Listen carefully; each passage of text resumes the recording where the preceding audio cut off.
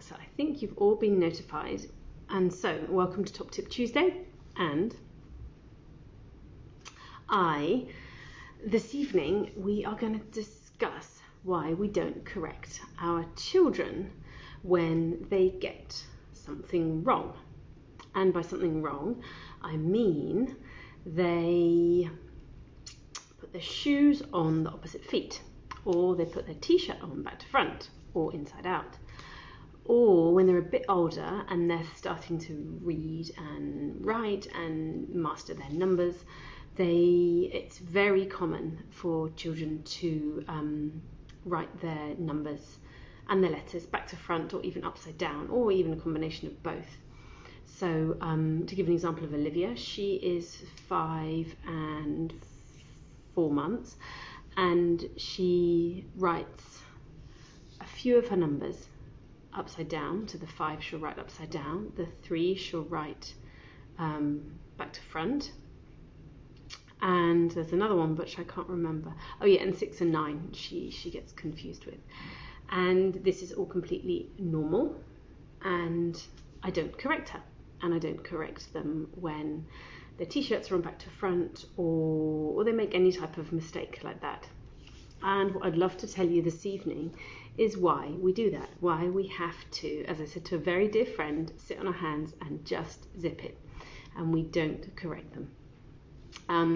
What we're going to do is we will run through why we don't correct them, the reasons for that, and we're going to talk through what you can say. Someone else has just joined. Hello, good evening. So we're going to run through why we don't correct them. We're going to run through what we say instead of, or what we do instead of correcting them. So let's dive right in. As you may have seen on Sunday, I posted a really cute picture of Harry doing some pruning in the garden, and he had his t-shirt on back to front, and taking that photo, I was taking a photo just to send to his grandparents actually, of him in the garden, because both sets of his grandparents are really keen gardeners and they love to see the children gardening. And I thought, wow, what a great post, because I just love it when they put their clothes on back to front and they put their shoes on the different feet. It's just so gorgeous, and it's such a gorgeous thing that they only do in early childhood, and they only really do so they start getting the hang of shoes and clothes somewhere between 2 and 3.5, 4. And so it's only this period in time, this really short period in time of 2 years, or even less actually, because it's really when they're doing it independently, maybe only 1 year, where they're doing this, and it's just so gorgeous. And it doesn't happen again, because once they realise the right way to do it, and someone may point out how they should do it. And as they get older, then obviously with teasing and what have you, and older children, then they definitely don't want to have your shoes on the wrong foot, because they're going to be teased and made fun of by their friends. So it's such an innocence, and it's such a really beautiful time of discovery for them. It's really you just really see how much they're developing, because they've actually done it for themselves. And that's the whole point. Now, that's my first point, is that when the child, so some around about, I guess, 2.5, they can manage to do their t-shirt, perhaps not every time, sometimes they may get stuck. Hello, someone else has just joined.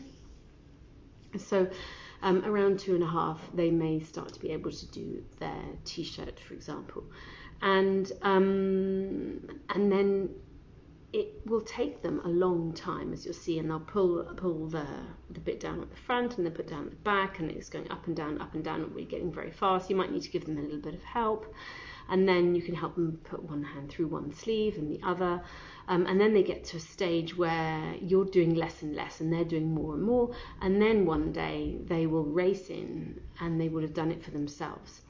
And you will either want to celebrate and go over the top and praise them, or there'll be something not quite right because it'll be on back to front or something, and your instinct will be to say, oh, it's your t-shirt's around the wrong way, or your shoes are on the wrong feet, And when we say that, we've kind of missed the whole point. The whole point is that their process. And what we can remember that's really important is that young children are process driven. They are not outcome driven in the way that we are as adults. This is because of the way that their brain works.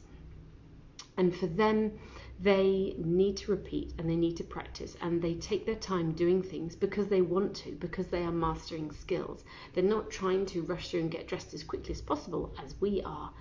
They are fully engaged in that process. They're not thinking about something else. They can't think about anything else at that time because their brains don't work in that way. So when we are able to see their process rather than the outcome, that's when we can really, really appreciate what they've done and how far they've come and what they're actually achieving in this time. And what we can do in that moment, actually, when they come in and we really want to say something to correct them or to point out that they've done something wrong, what they'll do when they first do it for the first time is they'll run in and they'll say, I did it by myself, or me did it by myself, or me got dressed, or I got dressed, which is just so cute in itself, isn't it? And we can resist the urge to say anything other than just mirror back what they've said. So you say, yes, you got dressed by yourself, or you put your t-shirt on by yourself. Just mirror what they've said to you, obviously with a big smile. And if they want to come to you to affection, then that's great and what have you. It's just allowing their moment. We don't need to impose our praise or our opinion of how they've done it on them. We can just bask in how. Do you know what's happened that's really scary? Is the glass plate that tea lights are on has just cracked. 2 seconds. I'm going to have to blow all the candles out because now the candles are on the table. Well, sorry about that. So yes, we're just celebrating their process. That's all we're doing, and we're being there for them. My house isn't going to burn down. It's okay. It's just the whole plate just exploded into 4 or 5 pieces. It's really bizarre, but it's fine. Nothing's going to happen. So let's just enjoy their process. When they come in, just be with them and see the joy in their face and bask in that joy that they have. Now I'm going to delve a little bit deeper into why we may want to correct, and this can come just really from a place of misunderstanding. This isn't about berating ourselves or berating each other for what we may or may have done.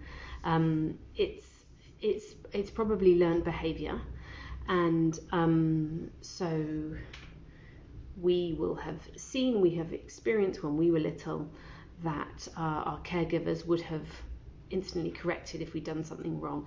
And this just comes from a misunderstanding, and that misunderstanding is one, as I first mentioned, that young children go through a process, are process driven, not outcome driven.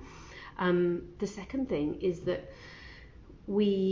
and perhaps this is something that was more common in previous generations, but you still see a little today, is that there's this sort of belief that because we are the adults, and perhaps this is an unconscious belief, that if we don't tell our children when they've done something wrong, then they're always going to get it wrong.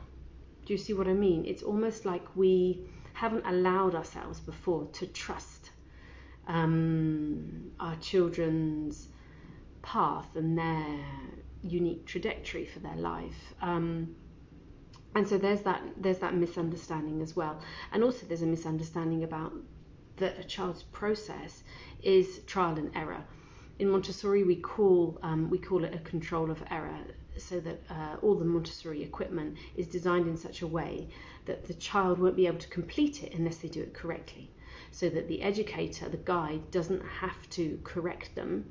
They see for themselves whether it's been done correctly or not. And so again, they get that intrinsic sense that they're achieving something for themselves because they can complete it themselves.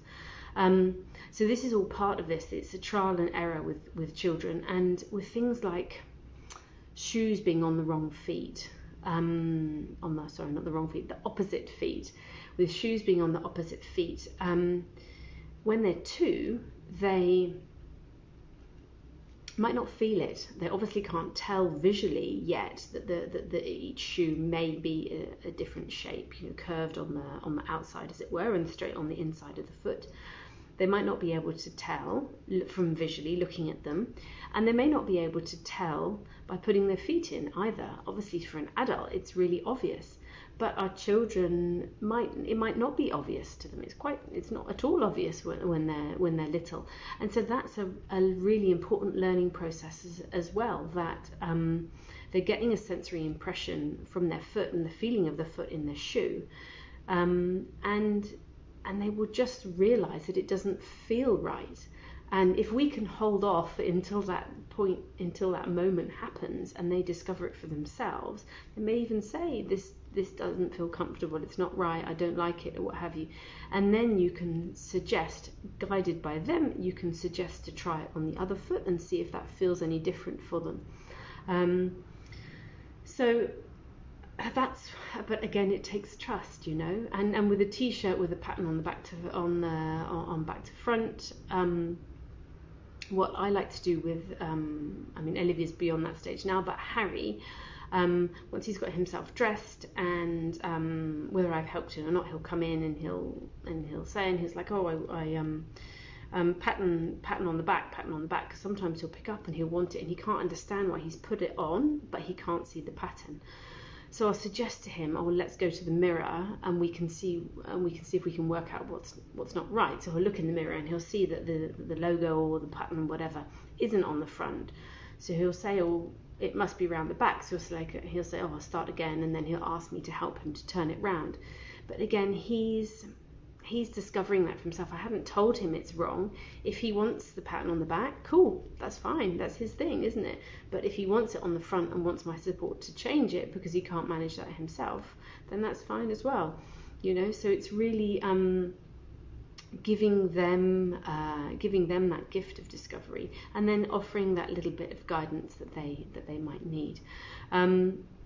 So those are the misunderstandings that we have, that we can have as caregivers, that we need to correct these things, because they won't right themselves otherwise, and that simply isn't the case. Before we go on to the next section, I wonder if anyone has any questions that they would like to ask, and do actually just jump in with questions all the way through. Even if I lose my flow, I'll find it again. So don't worry. Just jump in with questions if you'd like to, and I'll have a little sip of lemon.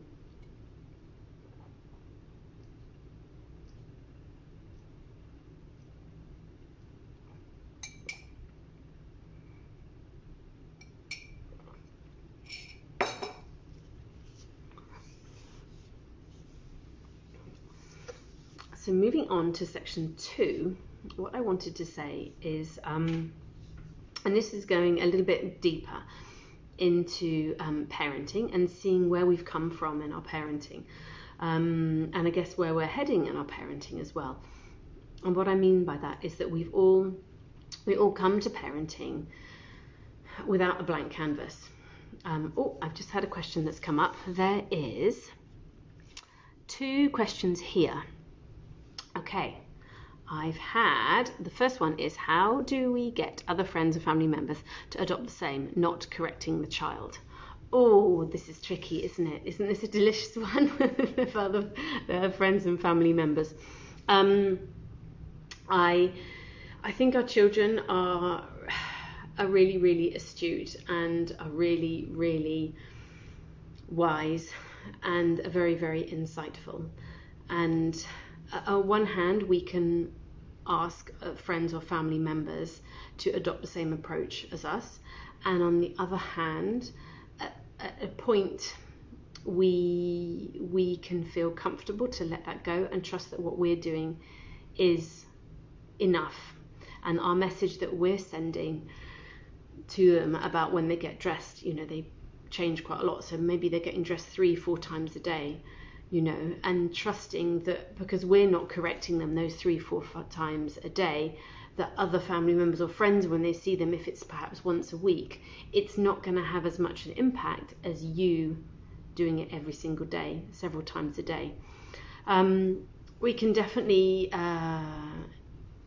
explain in a very, very simple way a very off-the-cuff remark of saying, oh, you did it by yourself, when your child comes in with his shoes on, his t-shirt on, and the other person would jump in with, oh, your t-shirt's on back to front, or what have you, and you can just say a very quick, well, he'll get the hang of it in his own time. We don't correct him, and just try and make it as light as possible without getting into a debate. I know that's easier said than done, but going back to my previous point, it's really, really trusting that what we are doing is enough, and knowing that what we're saying on a consistent basis, day in, day out, is really what makes the imprint on them, what makes the imprint in their heart and their soul, and what really, really makes the difference. So I hope that answers your question. And the second question was, when your child knows how to put his shoes on but wants you to do it, and same for clothes, should we insist that they do it themselves? Okay, this is an interesting one, because this is just about them wanting you to help them, and that is just my belief that is just basically asking for extra attention. It's just asking for that attention in that way, and instead of it manifesting by, I don't know, disruptive behavior or being clingy or something, it's just asking for that extra TLC, as it were. And I think that's absolutely fine. And I would also say that I think it's a stage. I've experienced that with both of my children for just like a month or two, where and Olivia quite recently, I mean, this was at the end of last year, so she was 4.5, almost 5, and I think it's absolutely fine. The way you can support them through that is that so they say they don't want to get dressed, so you can kind of reach a compromise. So if you're in the sitting room, they're in the bedroom, you can say, okay, you go and choose what you'd like, and then I'll come and help you. Bring them to me, and I'll help you. And then you can, I don't know, do something silly like take their t-shirt and try and put it on your head, or look at the arm and say, oh look, this is the hole for your head, isn't it? Let's see if we can get this over your head. And they're 2, 3, 4, 5 years old. They're super, super playful. They are going to either laugh, and then the ice is broken, and then you can just play your way through getting dressed. Still, we're trying to give them as little as support as you can. Or by breaking the ice and making them laugh, they're going to go, oh, Mama, you're so silly, and do it themselves. Do you see what I mean? So it's not something that we need to insist on or become a power struggle about, not at all. It's really just supporting them through that stage. It's obviously a need that they have at the moment, and that's okay. We help them as little as we possibly need in order for them to achieve the getting dressed or putting their shoes on or what have you. With shoes, what I used to do with Harry is I'd say, okay, let's see, where is the bit for the toes, and I'd open, they both still have these soft leather shoes. I'd open the shoe a bit and then look in and go, now where are those toes going to go? And again, it's just being really, really light and playful about it, and sort of just helping him slide his toes in, and then saying, well, it doesn't fit around the back, does it? And what should we do here? And I show him how to put his thumb in again and pull the elastic. So it's just being really, really, really, really gentle and fun and playful, and engaging them in that process, so they have the attention that they want. You're just showing them again how to do it, and it just doesn't need to become a battle of wills, basically. So I hope that answers both of your questions. Please go ahead with any more if you'd like some answered. So the second part of what I wanted to talk about regarding correcting our children is, as I started on, we've all come from parenting from this place of learning from our caregivers how to parent, and whether we're trying to consciously step away from what our parents and caregivers did, or we're trying to do the same, we come with baggage to every situation, not just parenting, to every situation in life. We come with baggage, and one of the things that's really humbling about parenting is seeing what that baggage is, because it just shines a light on where our healing needs to come. It's like holding up a mirror, like caring for your child, particularly your toddler when they're freaking out, particularly your 4-year-old when she's being rude to you, your 5-year-old when she's swearing at you, your 6-year-old when they're hitting you, whatever it is. It's just a mirror to how we are feeling and our energy and how we're making them feel in that moment.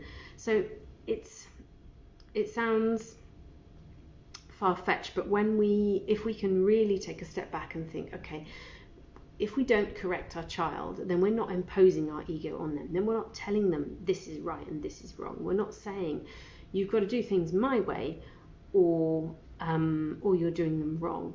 If we're able to really step back and allow them to have their own experience in these type of situations, that's really when we are kind of letting go of our ego and just letting them unfold as they should. And that's something I'm really, really passionate about, and I'm trying to do with my children, and failing a lot of the time as well, is just allowing their experience to unfold as it should, and trying to keep my ego out of it and how I think they should be behaving, or what they should be saying, or what they shouldn't be saying. Just trying to keep that locked away. You know, as I said to my dear friend, sit on your hands and zip it. And I think there's a lot of that we need to do in parenting, and delving into that side of parenting and what we need to heal in order to bring out the best in ourselves and be the best version of ourselves for our children. That's something that's really worth delving into, actually, our own ego, how much we project our expectations onto our children, whether it be in their behavior, where it be some fanciful idea of what they're going to be when they grow up, and they're going to be a humanitarian and a philanthropist and all of this stuff, which may or not be the case, but we can just start really, really simply when they're little, by just allowing them to have the simplest experience of getting dressed for themselves, and whatever the outcome is, just be there to celebrate them in their way, rather than making it about correcting them or making a great big fanfare about praising them, both of which are actually about us and not about the child. What we always want to do is direct this back onto the child, no matter how we're feeling, is just thinking, okay, how can we support right now? What's the most useful thing I can do now?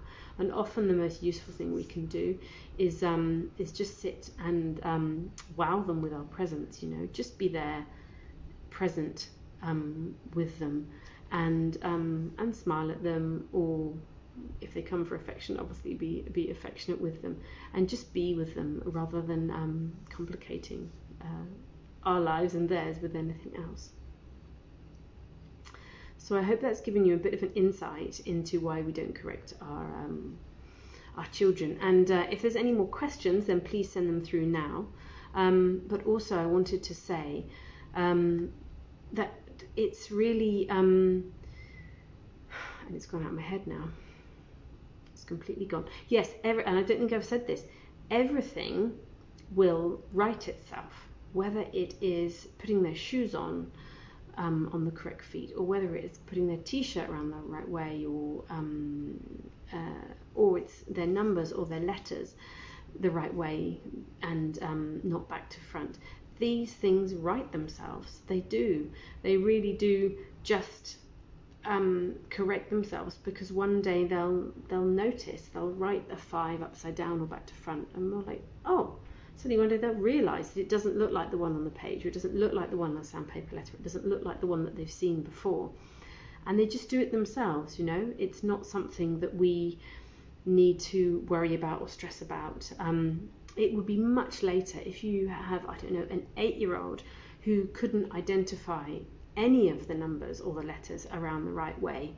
Then that might be something to look into. But this is much, much older, and it would need to be like a widespread problem. And there would probably be other indicators in that as well.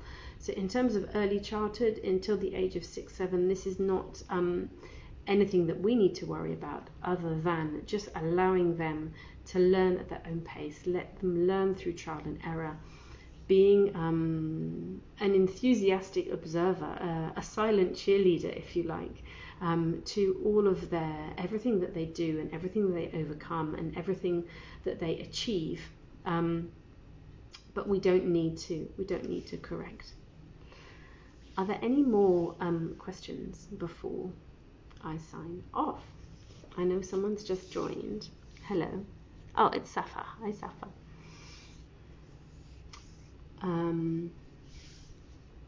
Let me just see in my notes, is there anything? Oh, there's another really lovely thing you can do actually.